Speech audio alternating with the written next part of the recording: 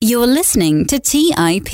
You could think of speed reading as kind of like rollerblading through a museum. Like, yes, you'll get through it faster, but you won't enjoy the art. In this week's episode, I talk with Alex Wieckowski, also known as Alex in Books, all about exactly that, books. We talk about why and how to quit reading books, how you can find more time to read, how to read any book in 1 week, why speed reading is bad, how to find great books to read, and much, much more. Alex is a successful entrepreneur, podcast host, and author. This podcast show is all about real estate investing, so you might be wondering why this entire episode is all about reading books. It's because if you do the things we talk about in this episode, it will make you a better real estate investor.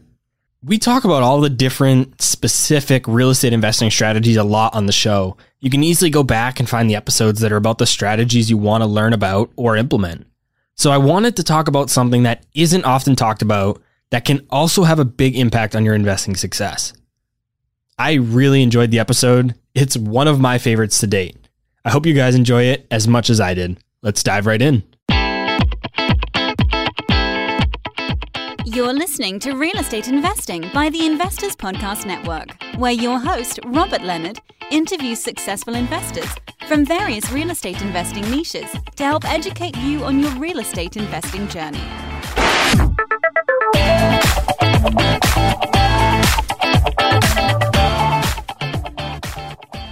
Hey everyone, welcome back to the Real Estate 101 podcast. As always, I'm your host, Robert Leonard, and with me today, I welcome in Alex Wieckowski. Alex, welcome to the show.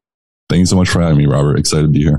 You are not a real estate investor, and since this show is all about real estate investing, you were a bit confused as to why I asked you to come on the show.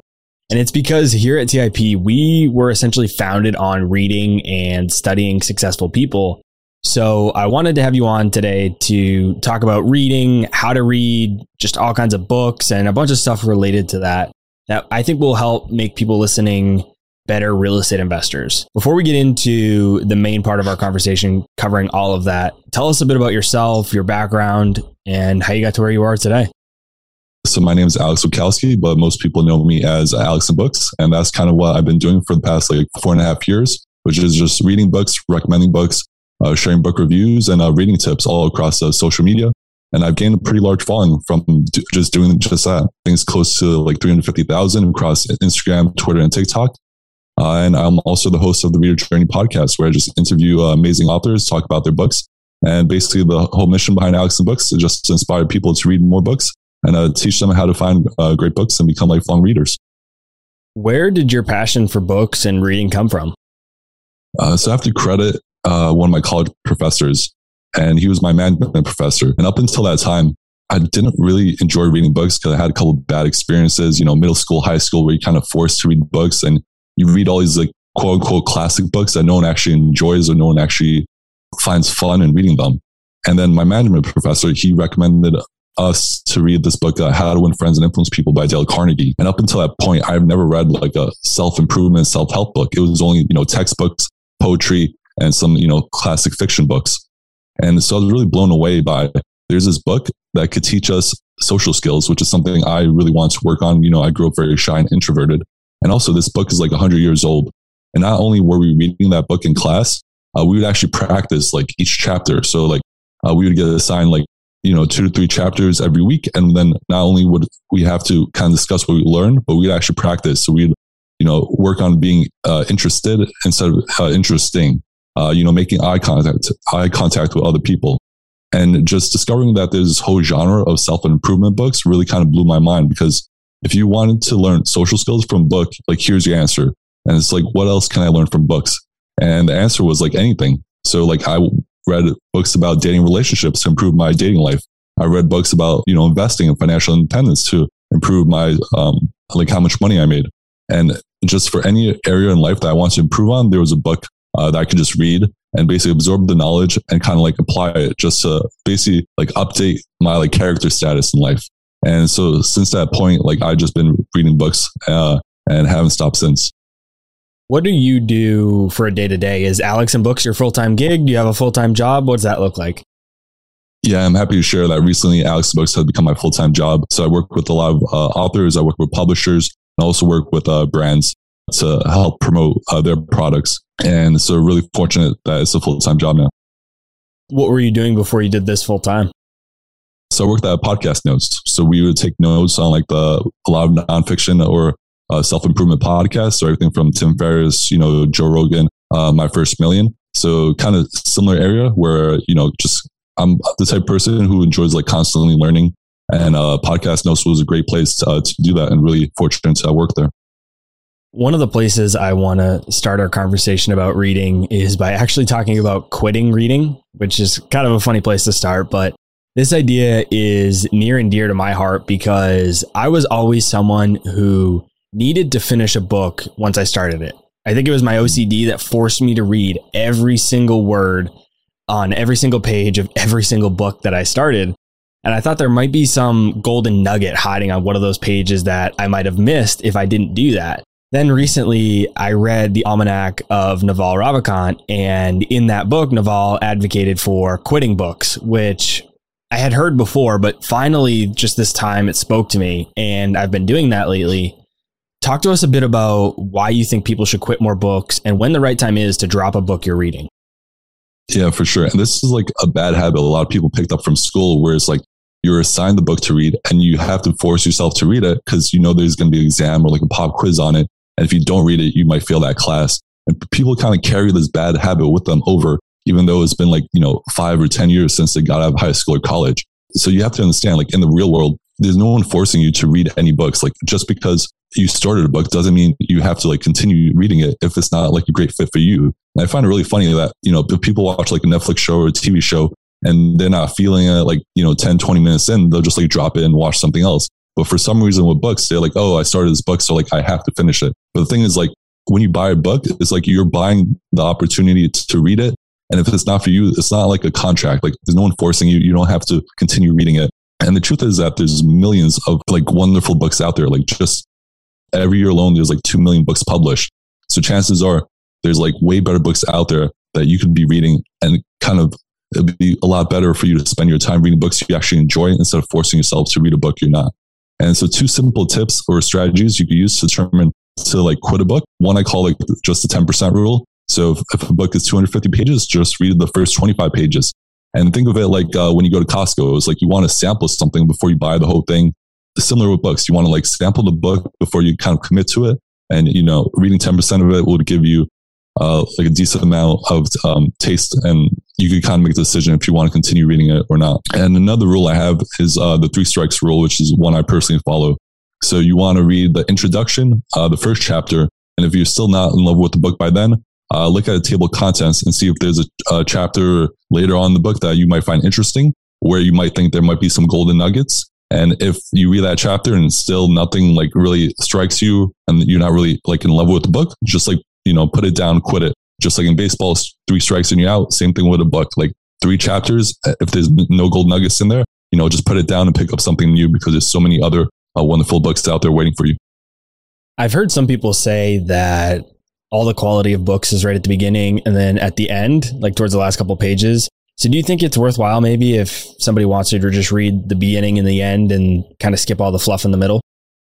For sure. So authors, if you think about when they write a book, they spent most of the time in the beginning of it. They kind of, the very first sentence, they might rewrite like 100 or 1,000 times, and they kind of front load all the value in the book in the very beginning. And you notice this with a lot of nonfiction books. Towards the end, like last 2 chapters of a book, the author, they already share the main point, and now they're kind of running out of ideas, and they kind of just like putting in more examples and kind of more of the fluff part of the book. So if you're not finding the value in the beginning of the book, where the author spent most of their time working on, the chances of you finding like a gold nugget later on in the book is like close to 0.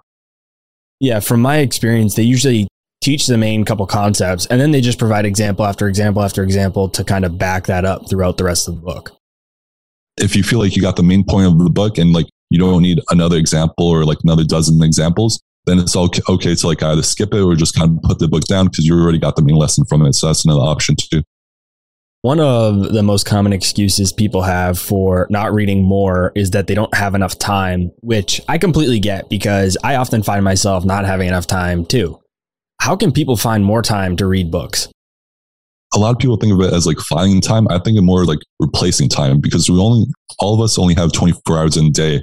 So it's not like any of us have kind of more time than other people. So what you really want to do is kind of identify where you're spending that time and figure out what activities you can either replace with reading or maybe add reading to. So like a simple one to add reading to is like, if you work out, go to the gym, or you go for a jog, just put on your headphones and listen to the audiobook during that time and like multitask.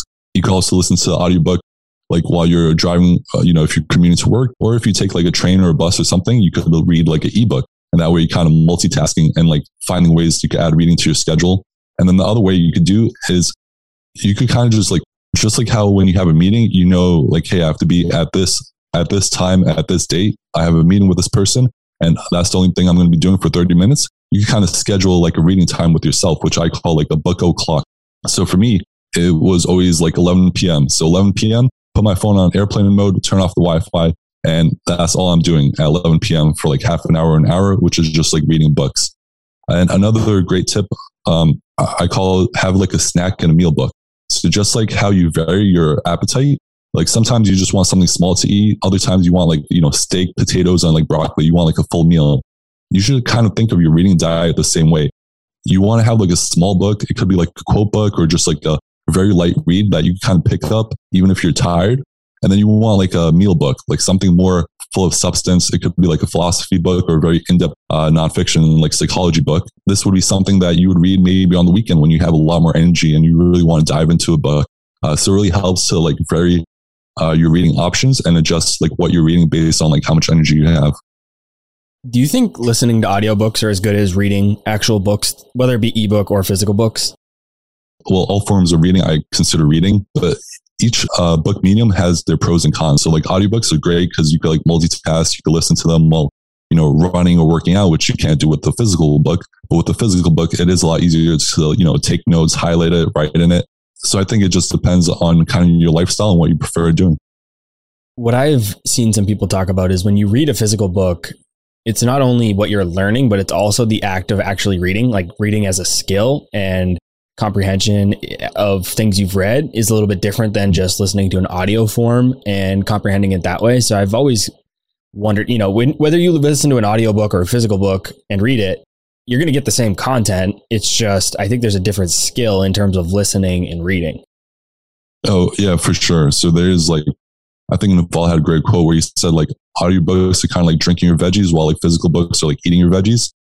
So you could think of it that way. So the form of deliverance is different. But as long as you're kind of absorbing that content and still like at the end of the day, you're learning and, getting the information you're looking for, I think, either form of consumption is good. Other than just listening to audiobooks, maybe on 1.5 or 2x speed, how else can we read any book in just 1 week? Yeah. So I posted like a TikTok video that went like viral recently. So it's a pretty simple method. You just grab your book, you turn to like the last page. So let's say a book has 210 pages, like your typical nonfiction book. And you just get a couple Post-it notes, 7 to be exact. And you just write down every day in the week. So Monday, Tuesday, Wednesday, Thursday, Friday, Saturday, Sunday. And then you just divide the total amount of pages by 7 and you would get 30 pages. So you would need, and then you put like a Post-it note on every 30 pages in the book. And that way, you know exactly how many pages to read each day to finish the book in 1 week. So this works for books of like all different mediums. Of course, if a book is like 700 pages and you have to read 100 pages each day, it might be a little bit harder, but it's a very like simple tactic anyone could read, anyone could use, especially for nonfiction books, which tend to be shorter. And it's also a great way to kind of mark your progress. So, like when it comes to like Wednesday or Thursday, you should be about halfway done with the book. And it's just a pretty cool way just to like have a visual marker of how much you should be reading and how much progress you're making. And if you're doing the strategy that we talked about a little bit earlier, where you may not read every word in the book, or you might skip around a little bit, or you might skip some of the middle, the kind of fluff, then, that could help you go through that book much quicker and get through most books in a week. Yeah, for sure. So people always talk about like speed reading and how do you speed read? The truth is like, if you read a lot of books, you'll end up kind of speed reading because you'll have read this information in like other books. So like a common thing is like the marshmallow test that like almost every psychology book talks about. So if you see that marshmallow test chapter in a book, I could skip this chapter because I already learned about it before. And it's like the more you read, the more easier it will be to read other books on that same subject because you already have like background information, background knowledge about it. I want to talk a bit about speed reading because it's something that's interested me for a while because, to be completely honest, I am a very slow reader.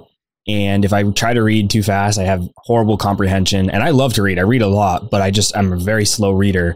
And so the idea of speed reading has really interested me. I even have a couple books on my Kindle about it, and I haven't read them yet.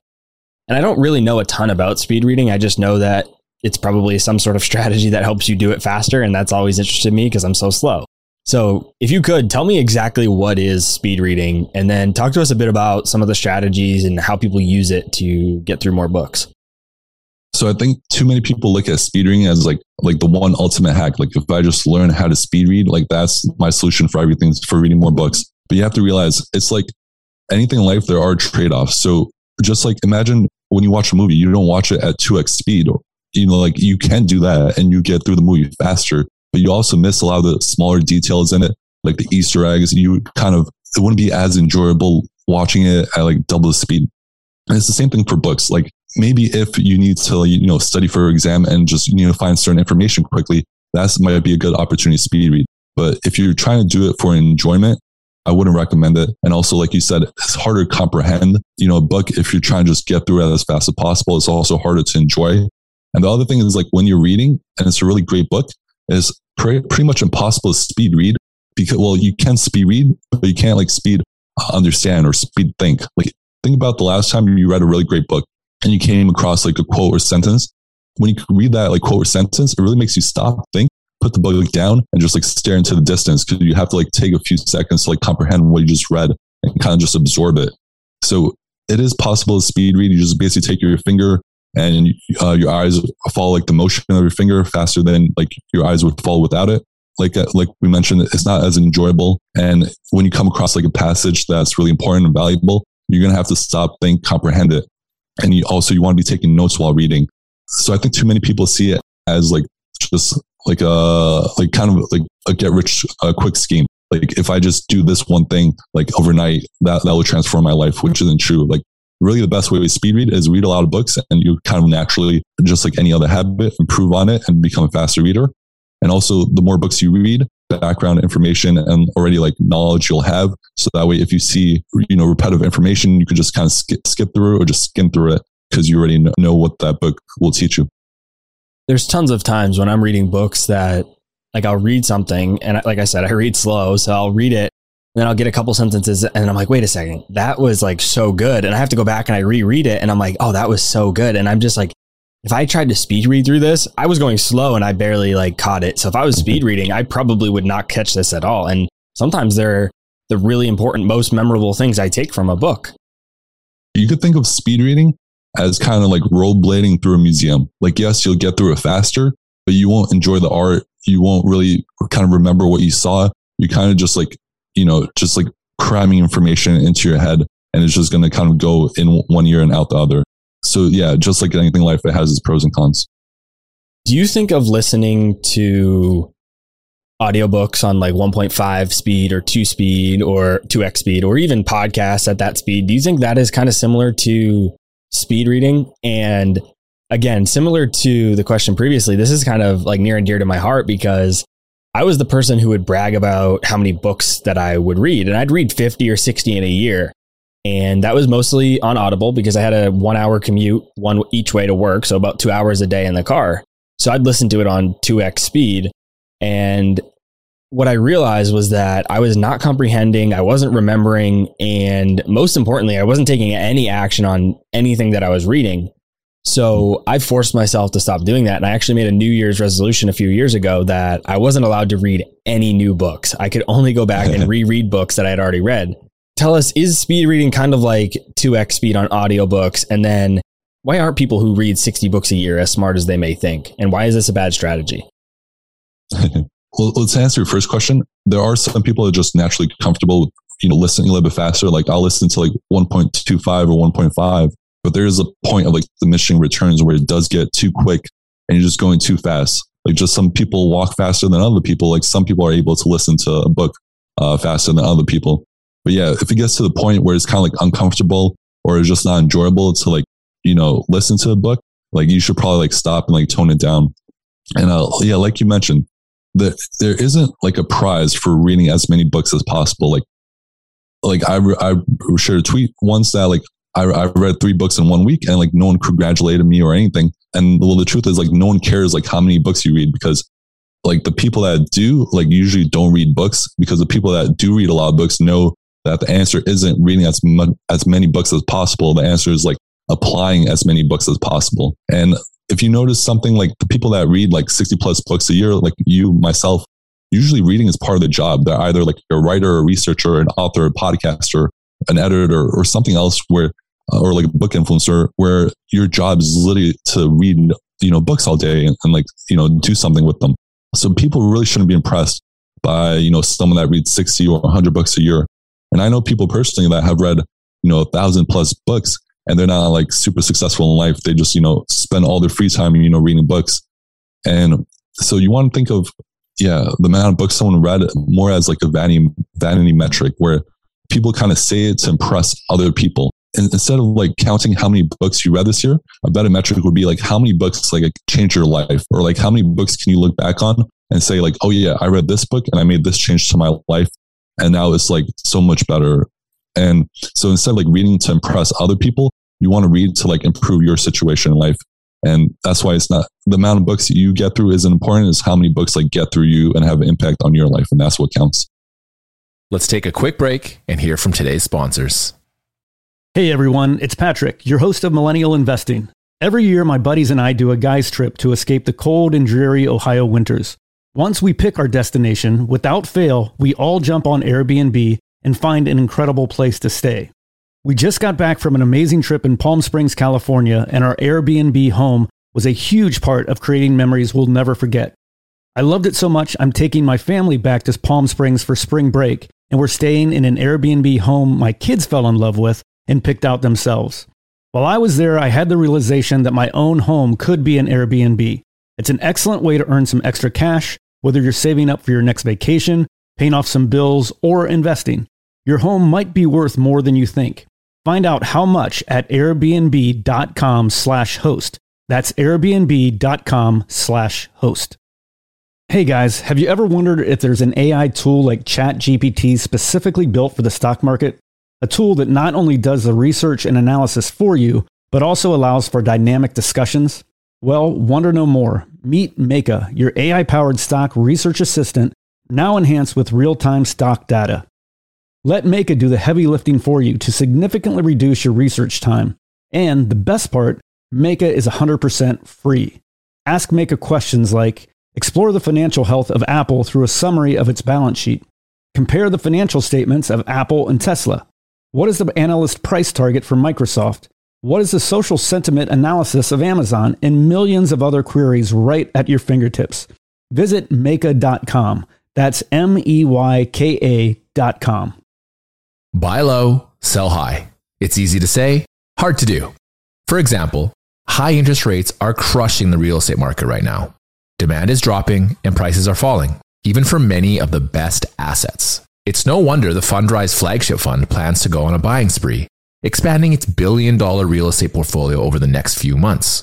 You can add the Fundrise flagship fund to your portfolio in just minutes and with as little as $10 by visiting fundrise.com/millennial investing. Carefully consider the investment objectives, risks, charges, and expenses of the Fundrise flagship fund before investing.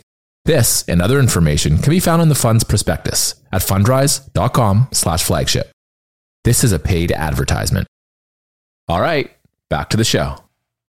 Reading books is this interesting thing where it is such a vanity metric, but it's also one of these things where just by doing it, like you do learn some knowledge, but you don't really gain, like knowledge is important, but it's only one piece of the equation. Like action is really so much more important. And so just by reading a book, if you don't do anything else other than just read the book, you're not really going to be any further along. I think there's a quote about this, but there's, if you don't do anything from it, then you're no better off than somebody that didn't read that book, really. And there are some things in life that you could just kind of go through and you'll get the benefit of, like working out, right? If you go to work out, and as long as you do the workout, you're going to get the benefits. Even if you don't do anything after that, you'll still get the benefits. But if you just go through a book really fast, you're not going to get any of the benefits if you don't actually take action on it. So what are some of the action things that people can do after reading books? Should they maybe set a goal like, I need to act on at least one thing I read in this book before I can start my next book? Or I need to have, for me, I create a summary page after every book that I read now and jot down all my favorite personal notes that I have from it. But what are some other things that people can do when reading books? What I like to do at the end of each book, like after I finish it, kind of write down like the main takeaways. So like, what are the most important lessons I learned from it? But then also think about how can I like apply these lessons to like improve my life? So like you said, even if you just like apply one thing from a book and like make improvement in your life, like the book, Tiny Habits really got me to start like flossing more. Like the book, Discipline Equals Freedom really got me like working out more. The book, Can't Hurt Me got me like running and jogging more. And so like, yeah, after you read a book, it's like you mentioned, like it doesn't matter how many books you read about, weightlifting. If you never go work out, it's like you're not going to see any improvements or changes in your body. Like it's great to have information, but you don't want to spend too much time reading and not enough time applying. Like you want to read a book and then it's like, okay, this person suggests this, this, and this. Let me try it out. Let me see what works and let me see what sticks. So you should like after you finish the book, write down like 2 to 3 things of how, you could apply the lessons you learn and then actually go out and do it, make those changes in your life. And that's really the most difficult part of reading because people say, sitting down and opening a book, that's the hard part. But like, if it's really a great book, you're going to read it, pretty easily. And the hard part is actually like making changes in your life, changing your daily habits, trying something new, doing something you're scared of doing. That's where like the real work and like, the hard part of reading books is. It's not the book itself. It's after you finish the book that's when the hard work starts. I've never really thought of it this way, but I wonder if that's why some people don't read is because they know like reading's maybe not that hard to them and maybe they even enjoy it, but they know if they read it, then they're going to feel inclined to take action and they're going to be inclined to change something in their lives. And that's hard. And maybe they don't want to do that hard work. And maybe that's why they don't read. Yeah, for sure. I think like including myself, like once you learn something new and you look back on your life and be like, wow, I can't believe I was making that same mistake over and over again. And it's like, it kind of hurts to think like, how many other mistakes were you making in life? And this is what Jordan Peterson talks about 12 rules for life, that most people are like dead wood and you have to burn off that dead wood to become like a new person. You have to, break off your bad habits. You have to create new ones. You have to look back on your past and like realize like, oh, I made a lot of mistakes and like there's a lot of room for improvement here. Like, and that also like hurts your ego. And, Ryan Holiday talks about this in Ego is the Enemy. Like your biggest enemy is actually yourself and your ego. So yeah, reading shows us like how many mistakes we're making in life, how much room there's for improvement and like how much more potential we have, which is also kind of scary to think about because then you start thinking, how much time have I wasted? Like, and this was something I consider, this is one of the reasons I read so much because like, I wish I started reading earlier in life because I can't imagine how much better my life would be if I started reading and applying books earlier. And it is a scary thought. And I think, if I have this thought, I'm sure a lot of people have it too. And if you don't do what you just learned, then you might feel worse about like having not taken that action. You think about how much time you've wasted, but then on the other side, something comes up and you don't actually do what you just read. And then you start to feel bad that you're not, you know that you should be doing it and you're not doing it. So then you kind of feel bad about it. Yeah. It's one thing if like ignorance and bliss, and you don't know what the better decision is. But if you just read a book about, the better habit of, exercising in the morning and drinking more water, and then you don't do it, it hurts like twice as much. So yeah, there is that. But trust me, when you read a book and you actually apply it and then you have those improvements in your life, then you're going to be super grateful to have read that book. And then you're going to want to recommend it to every person you know. Everyone has probably heard of that quote, don't judge a book by its cover, but invariably people still do. And in today's world, at least for me, a more accurate quote is probably don't judge a book by its Amazon reviews. That's almost exclusively how I pick my books. If I see a lot of good reviews on Amazon, I'll read it. And if there are a lot of bad reviews or no reviews at all, I don't even usually give it a chance. I've been working on this lately, but that's how I've been for years. How do we go about finding and filtering amazing books? So, you have a good strategy there. And just to like talk a little bit more about the Amazon reviews, you really want to ignore the 5-star reviews because those are from like super fans or like friends and family members and people who just like love the author and will give the book 5 stars just because, they're a fan of the writer. And then you want to also ignore the 1-star reviews because that's people like oh, my book came in damaged, or I received the wrong book or the different edition or something like that. So on both sides of the spectrum, you want to ignore like the 5-star and then 1-star. What you really want to look at is mostly, the 2, 3, and 4-star ones. And the ones that actually, the people that take the time to like write like a paragraph or two of what they actually thought about the book. That's when you get like the honest reviews where people share not only the pros, but the cons, who this book is for. And that's a great way to kind of like filter what you're reading. And then also I have something called like a strategy called the 2 C's. So you want to look for books that either cure a problem you're having or satisfy your curiosity about a topic, because most books fall into either one of those 2 categories. So if you're having like a problem or like you want to build better habits or break bad ones, a book like Atomic Habits or Tiny Habits is great for you. If you want to satisfy your curiosity about something, think of a topic you're really interested in. It could be like Elon Musk or like his life. Then you would read like Elon Musk by Ashley Vance. And so you really want to think to yourself, what books could cure a problem I'm having, or what books could satisfy my curiosity about a topic? And then you want to, once you kind of know what you're looking for, then you can start looking into specific books.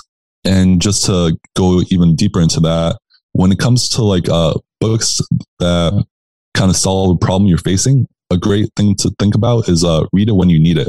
So the more relevant a book is to your current situation, the more engaged you'll be and the more applicable it'll be, and like the sooner you could kind of make changes in your life.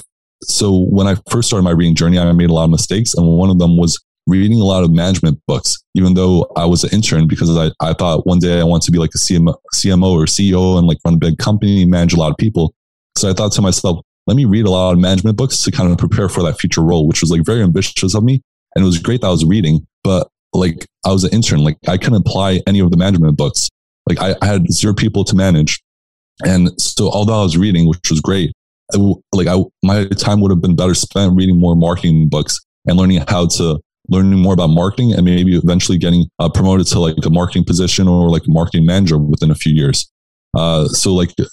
Just when it comes to books, remember, read it when you need it. And when you read something that's more relevant to your situation, you'll be more engaged in it. And then the sooner you can apply it, the better, the sooner you can make changes and improvements in your life.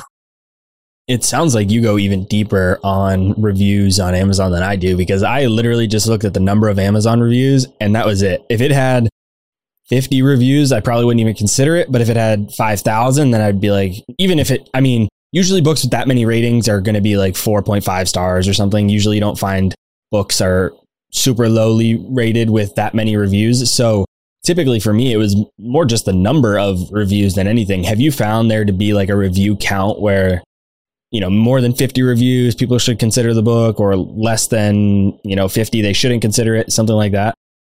Yes. So in terms of just like proof of like quality reviews, like once you get like some authors, like there are services where you could buy like Amazon reviews, this and that. But if a book has over 1,000 reviews, I say that's a pretty good sign that, it has a good distribution of like what the book actually is, like the quality of the book. But also people should remember that no one book is for like every person. Like there are books that have 50,000 or, 15,000 reviews or like 5-star reviews. But just because it has that many reviews doesn't mean it's a good match for you. It could mean, it's a great book, it's well written, but it might just not be applicable to your situation. Like there's books about, parenting or, real estate that have like thousands of reviews and like great books. But because I'm not like a parent or like a real estate investor, they're just not applicable to my situation. So like I shouldn't read them, even though there are great books. So it's not just, the quality of the writing or like how credible the author is like, is this book relevant to me? If so, I should read it. If not, it's a great book for someone else, but it's just not for me. That's such a great point. And there's a book for everybody that's listening. We are on a real estate show. So there's pretty much everybody listening has heard of this book, and you probably have as well, Alex. It's called Rich Dad, Poor Dad. And it's like the Bible of real estate investing, essentially. Like everybody that's in real estate has read this book. And I don't know how many Amazon reviews it has or what it's rated, but my guess would be it's probably very, very high. And for me, it's just not, I don't really love it. Like it just didn't really speak to me. And and it's not that it's a bad book. It's just not really one of my favorite books. And everybody, like a lot of people that go on real estate podcasts and are asked what's their favorite book, a lot of times they say Rich Dad, Poor Dad. And just for me, it just didn't really, it just didn't really click for me, I guess. And so I think that's a great thing that you brought up. It makes so much sense. Yeah, and that's like totally fine. Just like how there are, Academy Award winning, Oscar winning movies that like people just didn't enjoy.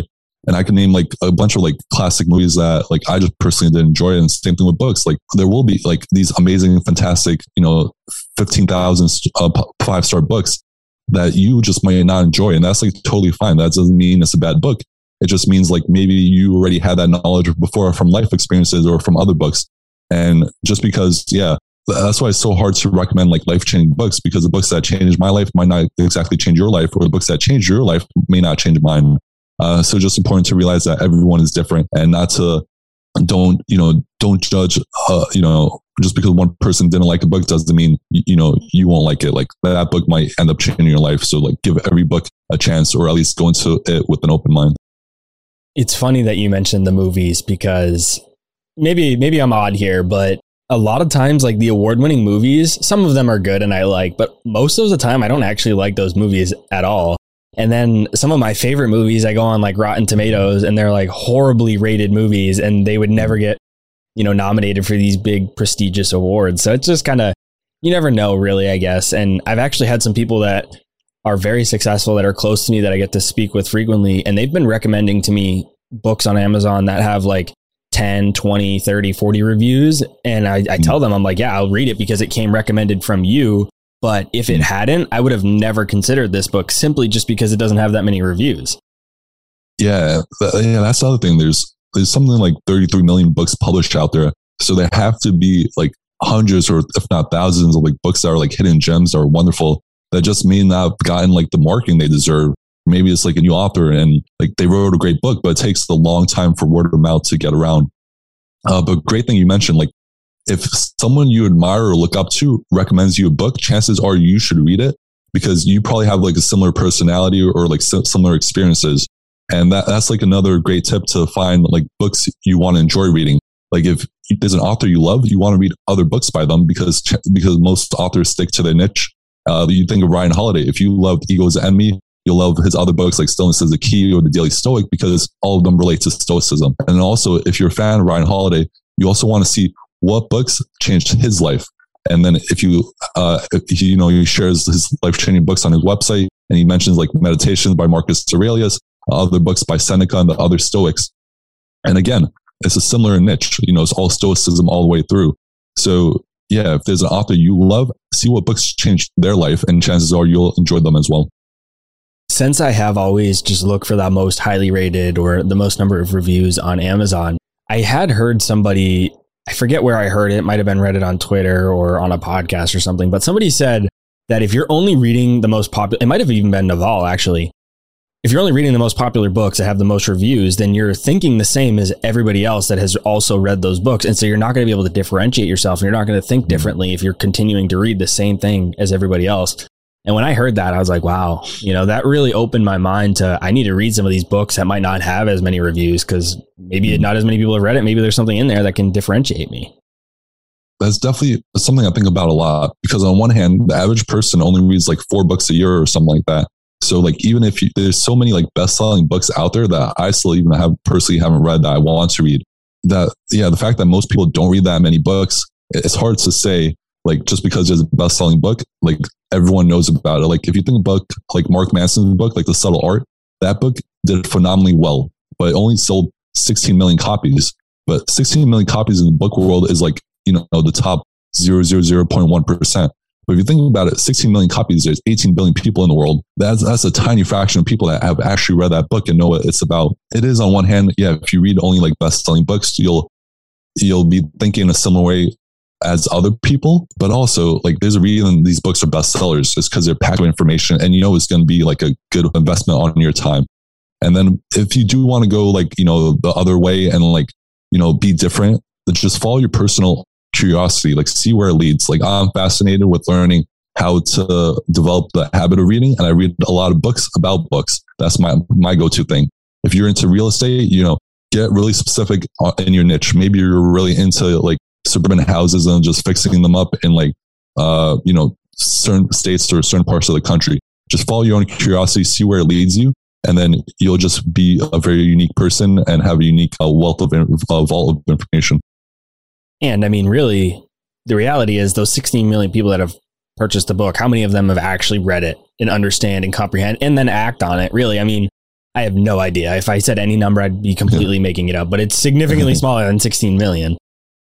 Yeah. So that's also another thing about, like, barely any book sells over 1 million copies. And if it does, 1 million people out of 8 billion, that's like almost, you could round it down to zero basically.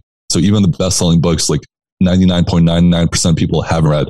So just reading that best-selling book will put you way ahead of everyone out there.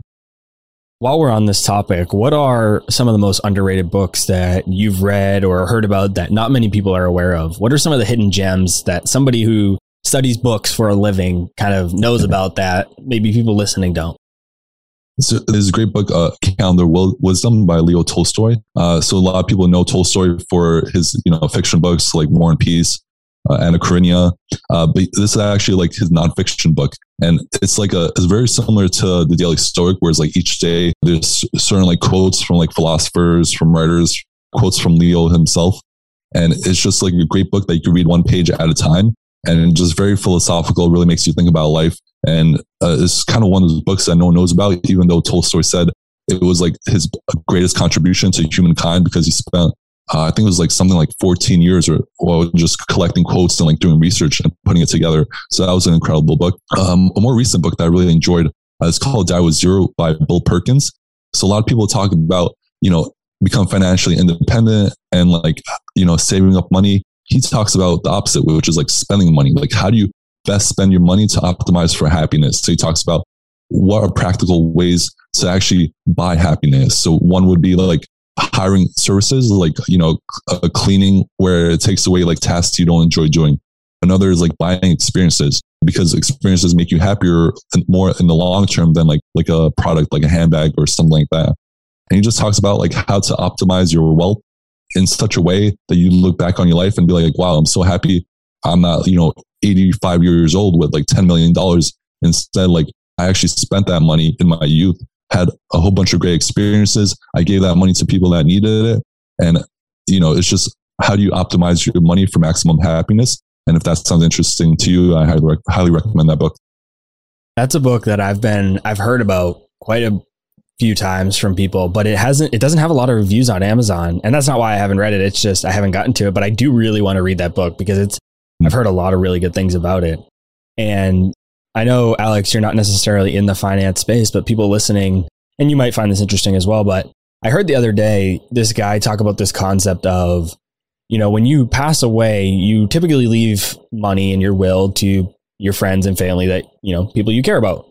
And they can't do anything with that until you're gone. And he talked about, and maybe it comes from this book, I'm not sure, but he talked about this concept of how, like, can I just give you some money now while I'm still alive? Like, instead of waiting till I die, can I just give you some money now? And that was like, I didn't read that. It was on a podcast, but it was like almost that same idea that I mentioned before, where I had to go back and reread the quote. I rewinded this podcast and I went and re-listened to it because I was just like, that's such a powerful thing to me, at least, is like, why not give back to the people that you're going to give to anyway while you're alive and experience the joy and happiness that you're going to get from that? Yeah, for sure. And so Bill mentions it in his book, like, there's no point of waiting until like, let's say you're 60 or 70 years old and then your parents pass away at like 90 or something. And that's when they give you the money. It's like, by the time you're 60, you're already basically almost retired. Like, you have a house, you already paid for the kids' college and done all of that. Like, it'd be way better. Like, for instance, I'm in my mid 20s. Like, if my parents gave me money now, so I could buy a house, and, do more traveling before I have kids, or maybe save up money for like a wedding, this and that, then, giving the funds when I'm like, close to retirement age. So yeah, he really talks about like how to optimize your money and all these kind of traditional ways people spend their money or give money to others that aren't as efficient. So I'll put a link to those two books that you mentioned in the show notes for anybody that's interested in checking it out. And one of the things you mentioned is that there's a book that you read kind of page by page. And that made me think of the Daily Stoic. And I wonder, from somebody who studies books, is that a type of book?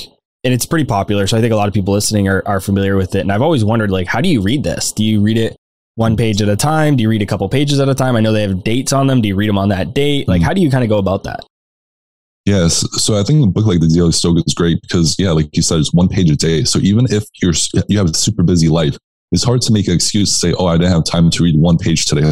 Like how busy can you be? Like, even Elon Musk finds time to like read books throughout the year. If he could do it, like, so can you. So these like one page a day books are like great to like start a reading habit.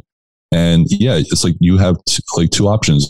Sometimes like the Daily Stoic, like I read a great page and it's like, oh, I want to see what's going to happen on the next page. And it's like, you just kind of end up reading like a week or two. Then other times it's like, yeah, let me just pull it out, do my daily one page a day, and then put it back and go back to it tomorrow. And especially a book like the Daily Stoic, very philosophical. And it makes you like stop, think, and actually like reflect, and maybe even like we mentioned, apply and make changes in your life. So that would be like the optimal way to do it. Like read one page, understand it, and figure out, okay, based on this new information, how can I make like small change in my life today? Let's take a quick break and hear from today's sponsors. Hey everyone, it's Patrick, your host of Millennial Investing. Every year, my buddies and I do a guy's trip to escape the cold and dreary Ohio winters. Once we pick our destination, without fail, we all jump on Airbnb and find an incredible place to stay. We just got back from an amazing trip in Palm Springs, California, and our Airbnb home was a huge part of creating memories we'll never forget. I loved it so much, I'm taking my family back to Palm Springs for spring break, and we're staying in an Airbnb home my kids fell in love with and picked out themselves. While I was there, I had the realization that my own home could be an Airbnb. It's an excellent way to earn some extra cash, whether you're saving up for your next vacation, paying off some bills, or investing. Your home might be worth more than you think. Find out how much at airbnb.com/host. That's airbnb.com/host. Buy low, sell high. It's easy to say, hard to do. For example, high interest rates are crushing the real estate market right now. Demand is dropping and prices are falling, even for many of the best assets. It's no wonder the Fundrise flagship fund plans to go on a buying spree, expanding its billion-dollar real estate portfolio over the next few months. You can add the Fundrise flagship fund to your portfolio in just minutes and with as little as $10 by visiting fundrise.com/millennial investing. Carefully consider the investment objectives, risks, charges, and expenses of the Fundrise flagship fund before investing. This and other information can be found in the fund's prospectus at fundrise.com/flagship. This is a paid advertisement. Hey guys, the Range Rover Sport leads by example. It's got powerful on-road performance and commanding all-terrain capability, and combines assertive on-road performance with the signature Range Rover refinement that you'd expect. The third-generation Range Rover Sport is the most desirable, advanced, and dynamically capable one yet, and redefines sporting luxury. It's got advanced cabin technologies such as active noise cancellation and cabin air purification, which offer new levels of comfort and refinement. The purposeful cockpit-like driving position sets the tone for a focused interior that promotes exhilarating driver engagement. Award-winning Pivi Pro infotainment is at the heart of the experience and provides intuitive control of the vehicle systems. You can also enjoy a dynamic drive in total comfort with optional 22-way adjustable, heated and ventilated electric memory front seats with massage function. Design your Range Rover Sport at LandRoverUSA.com. That's LandRoverUSA.com. All right, back to the show. When we talked earlier about finishing books, you mentioned that was like a bad habit that people learn from school. What are some of the other bad reading habits that people need to unlearn from school? Although school did a great job of teaching us like how to read, it didn't do a great job of teaching us like how to love reading. So one we mentioned before is like how to actually find and filter for books you'll actually enjoy. You know, school didn't teach us that. Experimenting with different like book mediums. So in school, you don't really have the option of like, you know, an ebook or an audiobook. So you might actually, I know a lot of people that, you know, hated reading in school, but they love listening to audiobooks. And even if you like physical books, like I did myself, I always hated that school gave you like a mass market copy where it was like yellow, it was like tiny font, the pages were like ripped and like falling out. Like today, like I treat myself by buying like a brand new hardcover book. And I just love reading so much more because like the book doesn't smell. It's like, it has a nice cover. The page is all nice. And so just like experiment with different book mediums, see like what works with you. So another thing, like we mentioned earlier, so like be okay with quitting a book, you know, sample the book. There's no pop quiz. You don't have to force yourself to read. And then they're also in school, you're not allowed to like write and highlight in books because the book's not yours and you're going to have to share with other students. And that's also a bad habit. Like you do want to be engaged with your book. If you see a great quote or an insight or some actionable advice, you want to highlight it, you want to mark it, you want to write in your book, like, what are the main lessons I learned from it? Like, how can I apply these lessons? And yeah, school did a great job of teaching us, how to read, but not like how to be lifelong readers. And that's also kind of what I've been working on teaching people. When we were talking about speed reading, you briefly mentioned taking notes on books, and that's one of the reasons why speed reading is tough. So I want to dive into taking notes when you're reading a bit. I know you recently posted on Twitter about your process for taking notes while reading a book. So walk us through that 9-step framework that you've created. So the first thing you want to do is when hopefully you're buying your books, so that way you can write and highlight in it. So the first thing you want to do, like when you open up the first cover of the book, you want to write down your name and like date you're starting the book. You want to write your name because like you never know if you might forget your book somewhere, and that way you could kind of say like, oh yeah, this is my book. And also you want to write down the date, so that way in the future you look back on this book and be like, oh yeah, I can see how my life changed when I read this book. And also if you read a book multiple times, you kind of want to know, when was the last time I read this book? And also you want to know like, hey, how long does this book take me to read? So that way you could also kind of measure your reading speed over like the months or the years. And so as you start reading the book, you kind of want to highlight and like mark up any things that are any quotes or lines or sentences that really make you like stop and think, because that means it's like new information and you kind of want to remember it to go back to it later. So let's say there's a great quote on like page 8 of a book. You want to go back to like the front cover of a book and kind of write down like, oh, page 8 in like parentheses, and then kind of add context to it. So why was this, why did you highlight this? Because you don't want to have a book just filled with highlights, but like no context, because then you kind of forget why it was important.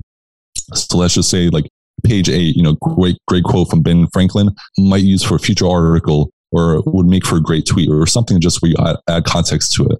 So as you go through the book and you're like highlighting and like writing down notes, you'll end up on the front cover of the book with like a table of contents. But the thing is, it's like your own personal table of contents, where it's like what information and insights that you found personally valuable. And so as you're going throughout the book, at the end of each, chapter or a couple of chapters, you also want to write down like, okay, I spent like half an hour reading. What were like the main lessons I learned? Kind of just refresh your memory, and not just like we mentioned throughout this podcast, you don't want to just be reading. You want to be like comprehending and understanding. So a great way to do that is like at the end of your reading session, just like write down, okay, here are the top 3 takeaways I learned.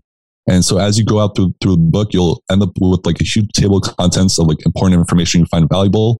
Every few chapters, you'll have like key takeaways. So that way you're kind of documenting what you're learning. And then on the back cover of the book, once you finish it, you kind of want to write down like the most important lessons you learned from that book. And so that way you kind of filter down the information to be like, okay, so what are the top, 3 to 5 most important lessons I took away from this book? And on the other back side of the book, you want to figure out, how can I turn these key takeaways into like actionable advice? So if you learn like from Atomic Habits, if you learn that, you want to change your environment to make good habits easier and bad habits harder, one way to, apply that, if you want to drink more water, is to like leave more water bottles around the house, or like don't buy the soda, or just put the soda in like the back of the fridge. And just like think about, okay, I have these key takeaways. How can I actually apply this advice to my life? So if you look at any of the books like I have, on the left side, on the back left side of the book, it'll be like the key takeaways. And then on the back right side of the book, it'll be like ways that I'm working on applying the information. Then also, once you finish the book, you want to write your name and, the date you finished it. That way you could kind of see how long it took you to write the book. And then another thing you could do is kind of like write down what books this book reminded you of. So that way you're kind of connecting information. Like this book was similar, Atomic Habits is similar to Tiny Habits or The Power of Habit. That way you kind of create like a mental map of just similar books. And if anyone ever asks you for a recommendation, it's like, hey, I love this book. Do you have any other books you recommend for it? You could just kind of turn to that back page and say like, oh yeah, I recommend this book and this book. So that's just a simple way to like kind of take notes while you're reading a book. I've always been a pretty big note taker while I read books, for the most part, other than audiobooks. And it sounds like I need to get a little bit more structured. I like a lot of the things that you just talked through. I'm going to have to go back or not go back, but when I read future books, I'm going to have to add that to my kind of process when I do it. And you also mentioned at the beginning, you got to buy these books, of course, instead of renting them like from a library or something like that in order to do this. And that made me think of a rule that I heard from Ramit Sethi. And he basically has this rule as part of what he calls his rich life. that if he ever thinks that he wants a book, he buys it. Like that's his one rule. If he ever sees or a book that he's like, do I want this? Do I like, can I afford it? Or, whatever the case is, should I really buy this right now? He's like, I buy it. That's just part of his rule. Do you have any similar rules to that? Yeah. So, Naval Ravikant, Ryan Holiday say the same thing. Like books are the best investment you can make because like for $10, it could potentially change your life. So I have a similar rule. Whenever there's a book like I find interesting, like, I'll buy it. And then, if it's not for me or just like, it might be a great book, but it's just not a match for me, I'll just do a giveaway for it. And then I'm also very fortunate to get a lot of books from publishers. So that's one perk of being like a big book influencer. Like you get a lot of free books. But yeah, I think just like for the average person, like if you think there's a chance this book, like you find it interesting and you think, potentially you could learn a couple things from it, like definitely go and buy it. Like it's crazy to me that people think, $15 for a cocktail is a great deal. And they buy like, 3 or 4 on a Friday night, but like a $15 book, it's like they'll think twice about buying it. So definitely, yeah, look at books as an investment, not as an expense. That's such a good analogy. And I don't drink specifically for that reason. It's not something that fulfills me really. And I don't think it's worth the money in my personal opinion. So I do think it's kind of crazy that people are willing to make, spend money on that kind of thing, but not invest in books. It's a great analogy. Mm-hmm. And we've been talking throughout this podcast about how good books are. And I think books are great. You think books are great, but I've had this kind of interesting thought lately that I want to run by you and just kind of hear your thoughts on it. And basically what I was thinking was there are audiobook narrators and editors, I guess, of books who read, let's just take one category, but there's maybe a narrator that's read 1,000 self-help books or business books combined throughout their career as part of their job. Yet they're still a narrator, right? They're making maybe $25 to $50 an hour. They're not like some successful billionaire. They're not Elon Musk. And it's made me ponder, like, are books actually going to be a resource that lead to success for people? And so I was just kind of going through this and I'm like, maybe it's because these people that are reading it as part of their job are just kind of like what we talked about earlier, just kind of speed reading it. They're not paying attention to what they're learning. They're not implementing it. What are your thoughts on this general idea? Yeah. So there's definitely like books increase your chance of becoming successful, but there is a point where it's not really the act of reading itself. It's the act of like understanding what the book is saying. And then like we talked about throughout the podcast, so like application. Like I have this tweet that said application over memorization. And that's like, you don't want to memorize books. Like people always ask me like, how do I remember more of what I read? It's like, would you rather memorize, Atomic Habits or Rich Dad Poor Dad and just be able to recite it by heart? Or would you rather have like applied what that book said, like be able to understand what that book, is teaching you and actually go out and make changes in your life?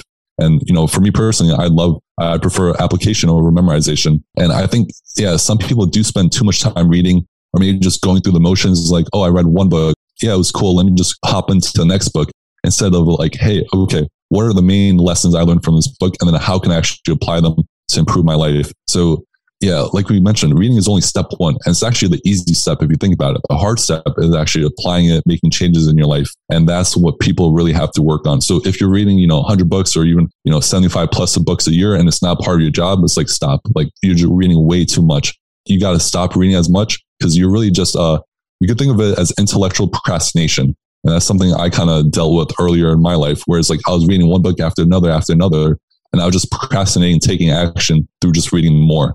And you really want to stop reading so many books and start figuring out ways to like applying those lessons you're learning to make changes in your life. Another thing that just kind of popped in my head as we've been having this conversation that I had never even thought of is if you don't go from book to book, you run the risk of somebody asking you, like, what are you reading? And not having anything to say. And like for me, like maybe that could not feel great because you're like, oh, I'm not reading. And then you wonder, like, what does that person think of you because you're not reading? And this is going to depend kind of on the circle you're in, your friends, who you surround yourself with. But I surround myself with pretty successful people. And a lot of times successful people are readers. And so if somebody that I look up to or is successful and I talk to them and they're like, oh, what are you reading? And I was just like, oh, I'm not reading anything. Then I might just kind of like feel bad. And so maybe that's partially subconsciously why I've just kind of gone from book to book. But now I'm thinking maybe instead of just saying what book I'm reading, I could just say, oh, I'm not reading anything, but I'm really diving into this book that I just finished reading and I'm really implementing it. And maybe that person would appreciate that even more than me just kind of saying what book I'm reading. Yeah, for sure. So you could always say like, oh, I recently finished this book and I'm working on like applying it or making changes to my life. Or you could even say like, oh, this book I recently read was so good, I'm actually rereading it. And I think that's a lot more impressive, because then it's like, how many people talk about the books that are so good it's worth rereading? Like if someone says they watched the movie 10 times, it's like, oh, I got to watch that movie. It's the same thing for books. Like, you know, I read Atomic Habits like 3 times. Like that's why I always recommend it to people, because I've gone through it like, you know, multiple times, and it's still like each time I go through it, it's like value. And yeah, so you could just say like, oh, I'm actually rereading this book. That's how good it is. And I think they'll find that equally, if not more impressive than, oh yeah, start this new book. One of the biggest things we've talked about today is taking action on what we're reading, not just kind of skimming through and kind of going through as many books as we can. And so today, people have access to podcasts, blogs, YouTube, and other mediums. And so when we talked about that, we were really talking about taking action and really just getting forms of education. What I just mentioned are all different mediums of education and things that people could take action on. How do you compare these to books? Are they different types of quality? Are they like, if somebody's going to take action on a YouTube video, why is that not as good? Maybe, or maybe it is, to taking action on a book they read? Well, I think it all comes down to like all 3, like books, YouTube videos, podcasts. If if they like nonfiction or self-improvement type work, it comes down to education. And as long as you're educating yourself, the medium in which it comes through is like perfectly fine. And like, I listen to podcasts all the time. I love it. It's also a great way to find new books. Like instead of buying a new book and seeing if I like it, I'll listen to the author talk about it on a podcast. And it's like, oh yeah, I really enjoyed it. Like, let me dive deeper into it through the book. And so that's one way you kind of filter your reading selection. But also, yeah, podcasts are great. YouTube videos are great. They're free, which does have like a little advantage over books. And yeah, as long as you're educating yourself and you're like applying that information, it's great. The one advantage books have is that they go through, especially traditional books, they go through a series like multiple filters. Like anyone can make a YouTube channel, anyone can start a podcast. But with a book, you have to go through like editors, fact checkers, hopefully. And like the person that's investing all that time, usually like a year or 2 of time is invested to make that book. So the amount of value that's condensed in it is like enormous, versus like a podcast where you just hit record and it's just 2 people talking, or like a YouTube video where it might be just someone made in like half an hour or something.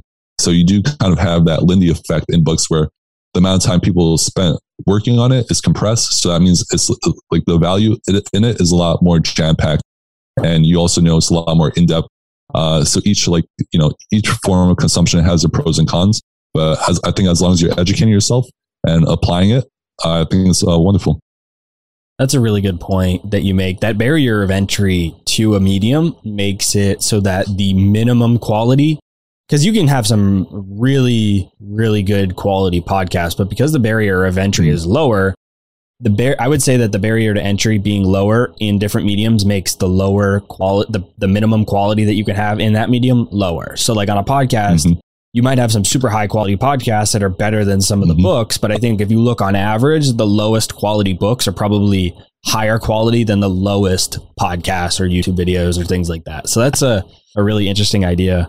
I have a couple other kind of less broad questions that I want to ask you, just as somebody who studies books. And these are kind of, again, vanity metrics that we talked about before. And it's not so much for saying like, oh, you've read 1,000 books as, being amazed by that. It's more just, I'm kind of curious. And I'm sure people listening is like somebody who reads books for a living. How much, like, what do they do on a day-to-day basis? So how many books do you read? Like, how would you classify that? Do you read one a week? Do you read a couple of, like a week, a month? Like, how do you classify that?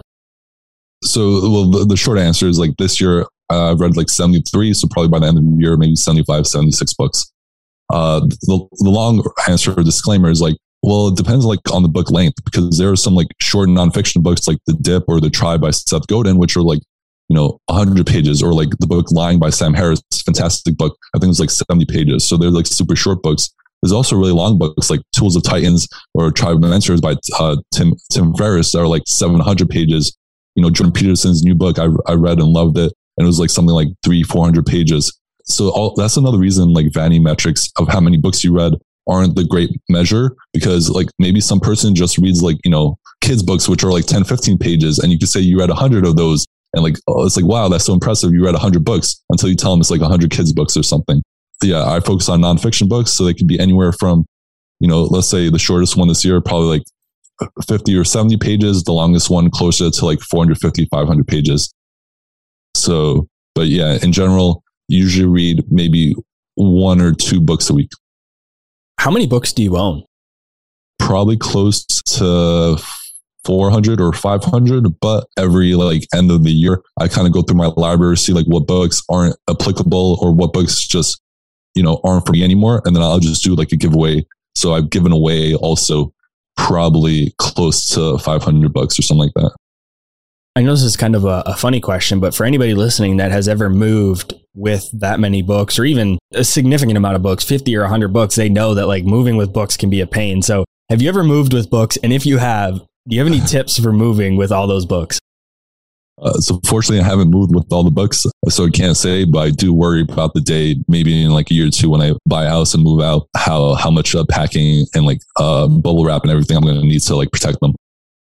I can tell you, I have about 300 books and I've moved a couple times and it is not fun. I always am not very excited to pack all the books. The other question is, as somebody like me, I own probably between 250 and 300. And I always wonder, like, how should I organize my books? Like, how do you organize your books? So I recommend organizing it very similar in a way like you see in a bar. So like the top shelf, you want to have like the best stuff. And you kind of also want to organize it by like genre. So I'll have like, if you look on my bookcase, it's like productivity, psychology, writing, Navy SEALs, memoirs or biographies, self-improvement books, creativity books. So that way you kind of organize it by genre. So then, it's like, oh, if I maybe having or something comes up in my relationship that I want to review or work on, it's like, let me go to the relationship/dating genre. Or it's like, oh, if I want to build a new habit or I've been feeling kind of lazy, let me go to the productivity or self-improvement genre. And that way, like you have your books organized and it's a lot easier to find like what you need versus organizing them alphabetically where you have to remember the title. Or like, I mean, if you want aesthetically purposes, you could organize it by color. But I don't recommend that unless like, you're doing a photo shoot or something like that. Before we give a handoff to where people can find you, I like to wrap up the show by turning the tables and letting the guest ask me a question. So, Alex, what question do you have for me? So I would want to know like what 1 or 2 books had the biggest impact on your life as a young adult, and like how did those books change you? I think my favorite book, probably the most impactful book that I've ever read, is probably The Almanac of Naval. And I just read that.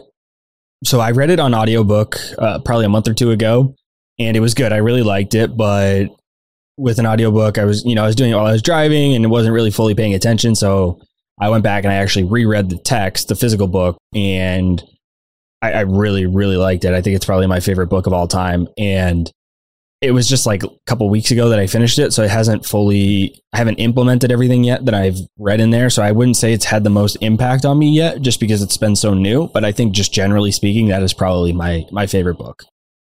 Yeah, fantastic book. Naval on Twitter and his book is like just incredible. Yeah, I highly recommend that book to people as well. And one of the best pieces is, if you don't have a lot of money, you can get the book for free. You can purchase it as well, but it is in audio. I believe audio, physical. The only one that's not free is physical. I think ebook is free. I think audio is free as well. So just go right on the website and get it for free. I'll put a link to that in the show notes.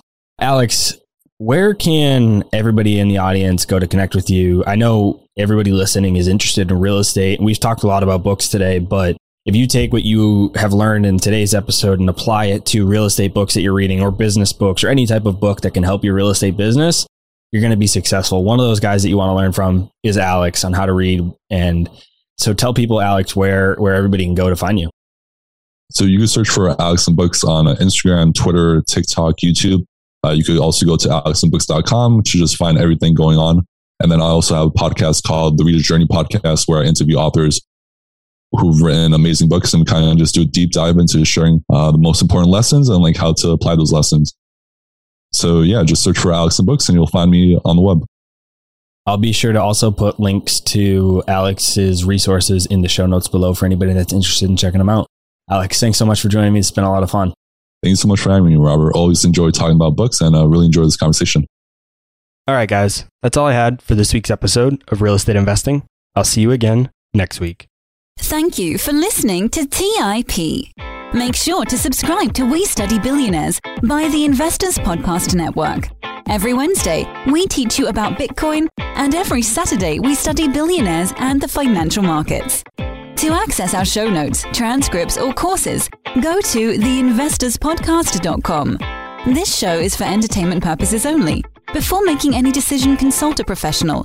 This show is copyrighted by the Investors Podcast Network. Written permission must be granted before syndication or rebroadcasting.